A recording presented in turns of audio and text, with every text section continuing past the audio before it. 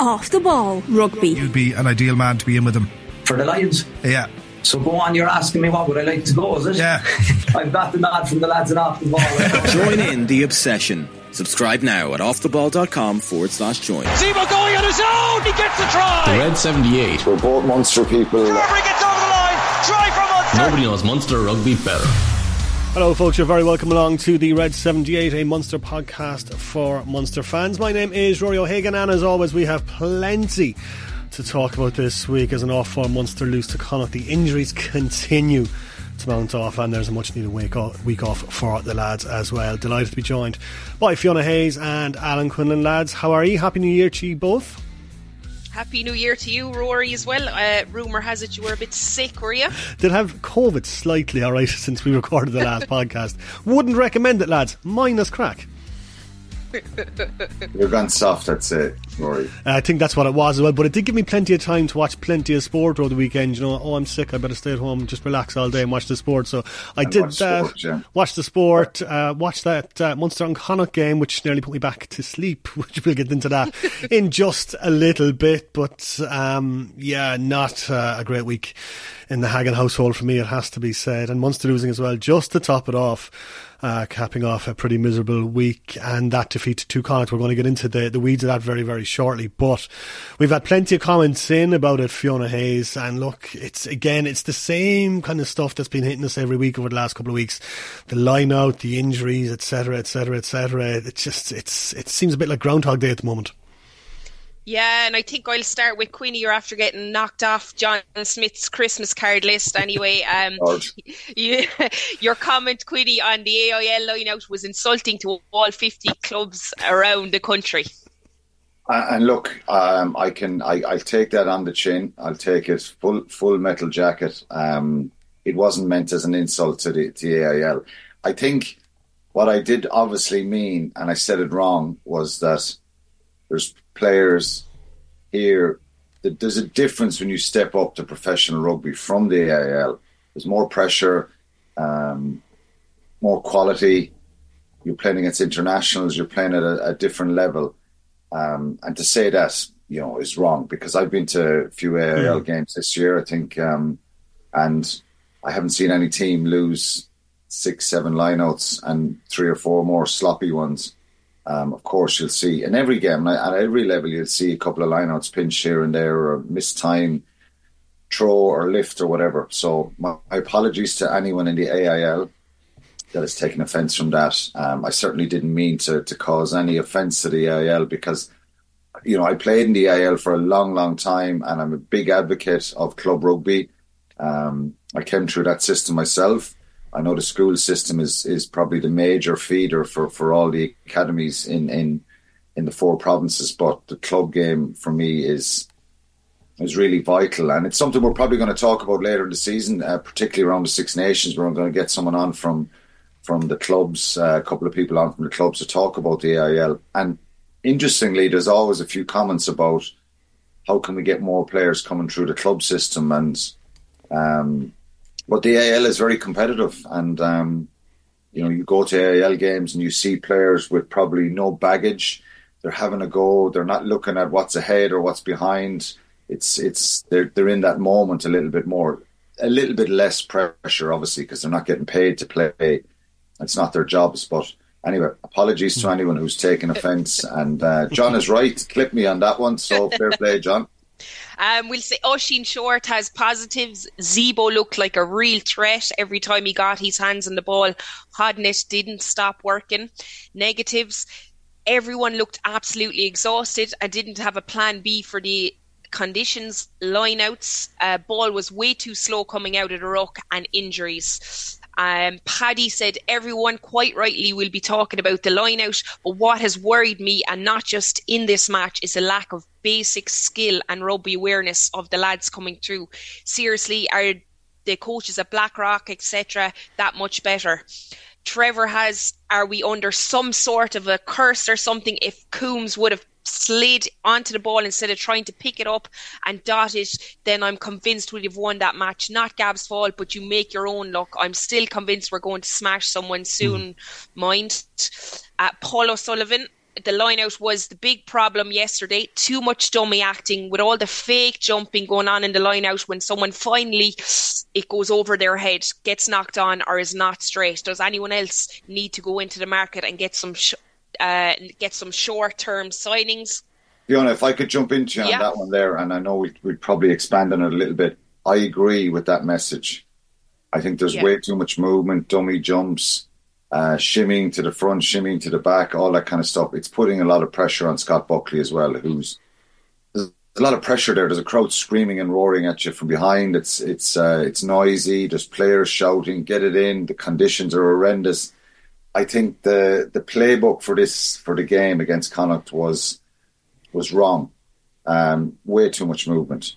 And there's a couple of lineouts in the game where Munster they go to 5-mans and they get it in really quickly. It's speed of movement on the ground. I've said this before on the last couple of weeks. Speed of movement on the ground, and you just try and win that battle quicker than the opposition. And it's definitely a relevant point that he's making there.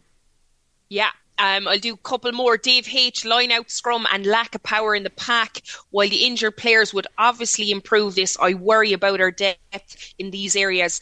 And last one, we'll go with Christ Tobin, as he calls himself. Very hard to find many positives after that.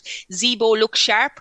We've had too many poor performances like that. We look exhausted. The injuries are horrific. And this one, we'll chat about this, Quinny. Any honest opinion on Jack O'Donoghue's season finishing challenge? Just from my perspective, I had something similar done to me in at the side, but it wasn't kind of looked at back. It was back in the day, a long time ago. And, I had to deal with my knee issues then, but I think it's a focus of referees now and they're trying to stamp it out. So, Quinny, what's your thoughts on that or the refereeing of that? Do you think it was correct? I think at the time on commentary, I can see that Byron Ralston is trying to get under Jack O'Donoghue. He does come from the side. The powers that be are trying to eradicate any lower leg injuries. We saw an horrendous one with Dan Levy a couple of years ago for Leinster where it's a career-ending injury. He's still a young man, Dan Levy, and his career's over because of one of those charges in at the side where you're targeting the lower limb. At the point and the time, I'm thinking Ralston is not meaning to do this. I don't think he's targeting the lower leg as regards, because there is a wrap. He's not off his feet. He's not diving in a sense that, but some people may not agree either with that, and I think I'm kind of divided on it. Initially, I thought when Chris Busby and the TMO were talking about it, I'm thinking it's hard to argue against what Chris Busby is saying, that there is a wrap there. But the point I would make here is if you accidentally go to tackle somebody and you go head on head with them as a tackler, your intention is not to headbutt them and hit them with your head. It's accidental. But the price is, well, there's kind of a zero tolerance. It's the red card. So I think we're going to see a bit of change after this in the game. We're going to see this as an example that these are going to be upgraded to red. Whether you're accidental or not, if you're sloppy and you're going off your feet and you don't actually hit the body of the player and you go at their leg, it'll be a red card. I think he will be cited. And I think that actually I'm hearing that's going to be announced today. Again, it's. I'm sure Byron Ralston he's not pleased about that. And when you injure another player like that, I don't think there's any intention. But it's a big price for Jack O'Donoghue to pay now, and his knee is banjaxed really, and it's shocking. So I think yes, on reflection, when I look back and I think about it and I watch it back so many times, I think yes, it's probably it merits a red card at this stage. And it's on the basis of, again, the head-high stuff. 90% of those, Fiona, are not intentional. No. They're just players being a bit reckless and not dipping at the right time. There's loads of these head-on-head ones that there's definitely no intention in them. So I think the same should apply here for a lower leg injury. when you're targeting and you go near someone's limbs like that. If you put the hand through and you hook the player over and kind of spin him to the side, that's fair enough. But he's got to have more control coming into that ruck, and he didn't have. I understand what he's trying to do. He's trying to shift Jack O'Donoghue, who's about to poach the ball and get his hands on the ball. But yeah, it's at the time I was kind of like hard to argue against Chris Busby, but on reflection, I think it merits a red. Just on that as well, like even when I'm coaching, I'd be very strict on entry into the breakdown. He's clearly in the side. He's caused season-ending injury. I agree when they talk it out and you listen to it, you're saying, yeah, and definitely not intentional, but World Rugby or someone or the referees are going to have to look at this really closely, because if you're going in the side, a completely illegal action, they need to be coached. You got to go in. He's stopping him getting his hands on the ball, and unfortunately you can see him, because it was obviously reviewed so many times. We saw it over and over again, and it's horrific to watch. And Fiona, what people may ask is, and Connacht supporters or even players, what can he do differently? Well, what he's got to do differently is grab around, put his hands over the back of Jack O'Donoghue and try and fall to the side, and kind of the crocodile roll scenario of twisting him onto his back. That's all he can do there, because it has to be eradicated. When you go on those lower limb injuries and go at people's legs, I did my cruciate in 2005-6 season over in Sale in round 1 of Europe, and it was a tackle from Mark Taylor at the time, the Sale Welsh international. He caught me by the collar of the jersey and threw all his weight onto my legs, and my knee snapped inwards. And I'm just thinking it was at the time, and I'm still a bit angry over that, because it was completely illegal. He literally jumped through his whole body on the side of me as I was kind of bending him off. And it's a big price to pay for Jack O'Donoghue now, and he's another loss to Munster, because they need him in the next couple of weeks. And I think this will be a game changer for that going forward.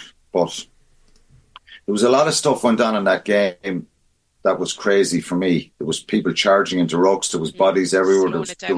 There was double tackles. There was shoulders going in everywhere. Gavin Coombs got a head-on-head from Jared Butler before Munster got the penalty to go 6-3 up. It was a clear head-on-head, not shown the replay. But you watch it back, it's a head-on-head. Gavin Coombs is down injured, not picked up. I thought the TMO should have intervened for the swinging arm on Zebo on the far side of the field. I thought Thomas Ahern was very lucky going down with his shoulder on the back of Cian Prendergast. That should have been a penalty against him and Munster. This stuff wasn't picked up by Mark Patton, the TMO, and you've two assistants, Andy Brace is there and Keane Davidson. And to be fair to Andy Brace, I don't think the Jack O'Donoghue one is even going to be picked up unless Andy Brace intervenes. And there's nothing coming from the TMO there. And so it was reckless for both sides at times. And I think when that game is reviewed and has been reviewed, and I think the Leinster-Munster game is a Leinster-Ulster game again, a lot of going on at the breakdown. Munster-Leinster, even Connacht, Ulster-Connacht before Christmas. These derbies are very, very competitive, and you have players playing against each other that know each other really well. There's an extra little edge to them, and we've probably spoke for a number of years about the competitiveness, and that kind of rivalry has it kind of evaporated a little bit. But I think from what we saw in the last 2 weeks was there's still a real competitive edge to it, and but there's a lot of stuff went on at the breakdowns in all those games that for me wasn't policed right. It should have been policed really early at the start of the game, because we had the Ollie Jaeger one as well, a double tackle there with two players. Why isn't one of them going for his leg? Why isn't one going low? There's two players charging in. Again, it's hard to argue and say that's a red card, and I get that, but I think there's two shoulders going at a player's head there and neck, and the result is he's knocked out and his game is over as well. So there's a lot of stuff there going on in the game and in those interpros that needs to be kind of eradicated and cleared out. The way you do that is you manage it really strictly at the start of the game. So many players going off their feet, Connacht Munster the other night. for both sides. Going beyond the ball, tackling beyond the ball, all that kind of stuff.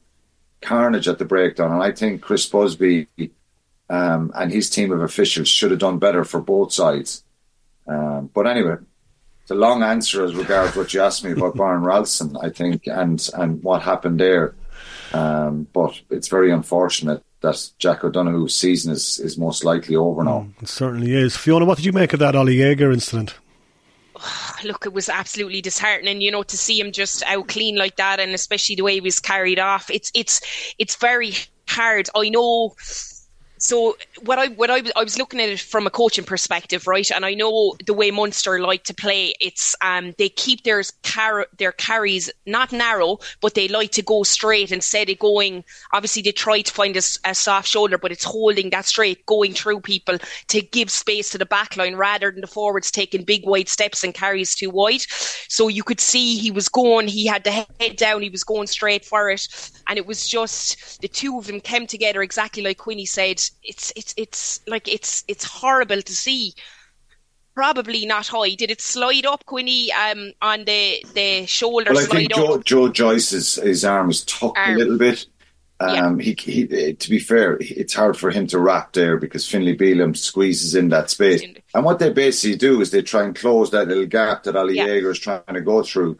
Look, it's an unfortunate one. It's hard to say that either of them deserve anything more or any sort of punishment, because it's just one that, though, I think it's a rugby incident. Yeah, it is. It's a rugby incident. You can't say anything of it, but obviously there was head and neck contact there, and it is that arm sliding up, and that's what they're trying to eradicate. So how do you stop that? You have to have two players. He's a big prop, a big guy. You're going to get double tackles on that. That's part of the game. They decide when they're tucking in. But I think Quinny is right. Normally on that, you'd see maybe one going low, one going a little bit higher. But it just happened that they both came at the exact same time and squeezed his head. Awful to see, but rugby incident, I think.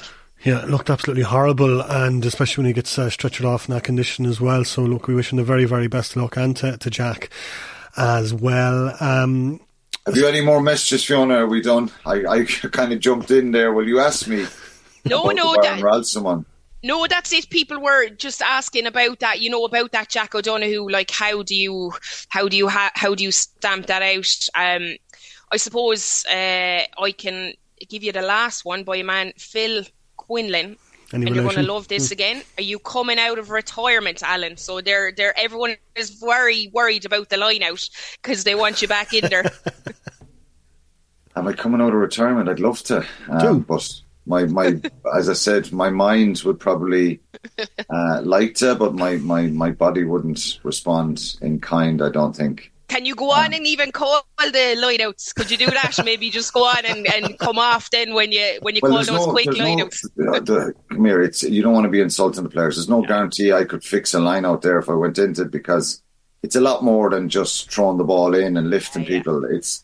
It's that experience and that repetition of people. And the point here that people don't actually realise sometimes is a lot of these fellas don't get a lot of reps in training. So when the first team is ready and available, you nearly have all your players around, they're banging out the lineouts. The other players who are kind of in the squad, they don't get that repetition and that opportunity to do countless lineouts and get really, really good as a group. Plus, they're chopping and changing a little bit. You're in, you're out. There's a lot of chopping and changing. So there's more to it than just bad throws or bad lifts or whatever. It's finding the time then as well to get this group. And then you have Finney Wycherley and Owen Clark who pull out. That's after Saturday's session. So you've more rearranging there again really quickly and in a short period of time. So they picked up knocks in Saturday's training, the last training essentially before Monday. So they didn't get any reps, Scott Buckley. Like, he would have had a few, I suppose, because he would have been on the bench. But Gavin Coombs has to move in, and then it's the second one. Then Jack O'Donoghue comes in at 8. So, it's a tough one. But look, it's Wycherley probably would have been the main go-to guy as well. You know, he's coming back. You know that they would have trained all week with them. With you know them, I mean? yeah. So it's hard. The other thing is that even watching Buckley, like I thought he actually did a great game around the park.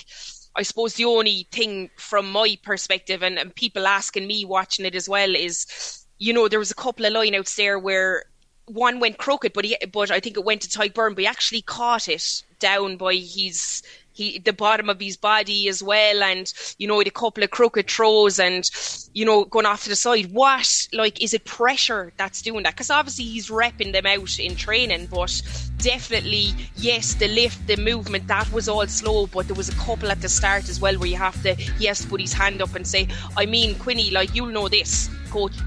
If you're thrown to 4 and you can't get over 2 defensively, that's the throw. If someone at 2 is picking off the line out to 4, you have to take ownership on that throw as well. And that is it for part 1 of the Red 78. To listen to the full episode where we talk about our star of the week, and we have a little look ahead to the clash with Toulon the weekend after next. Become an Off The Ball member. Check out offtheball.com/join for all the details. You can become a member on the Off The Ball app, Apple, Spotify or YouTube for $9.99 a month. The Red 78. Nobody knows Munster rugby better. I'd like to think I know a lot.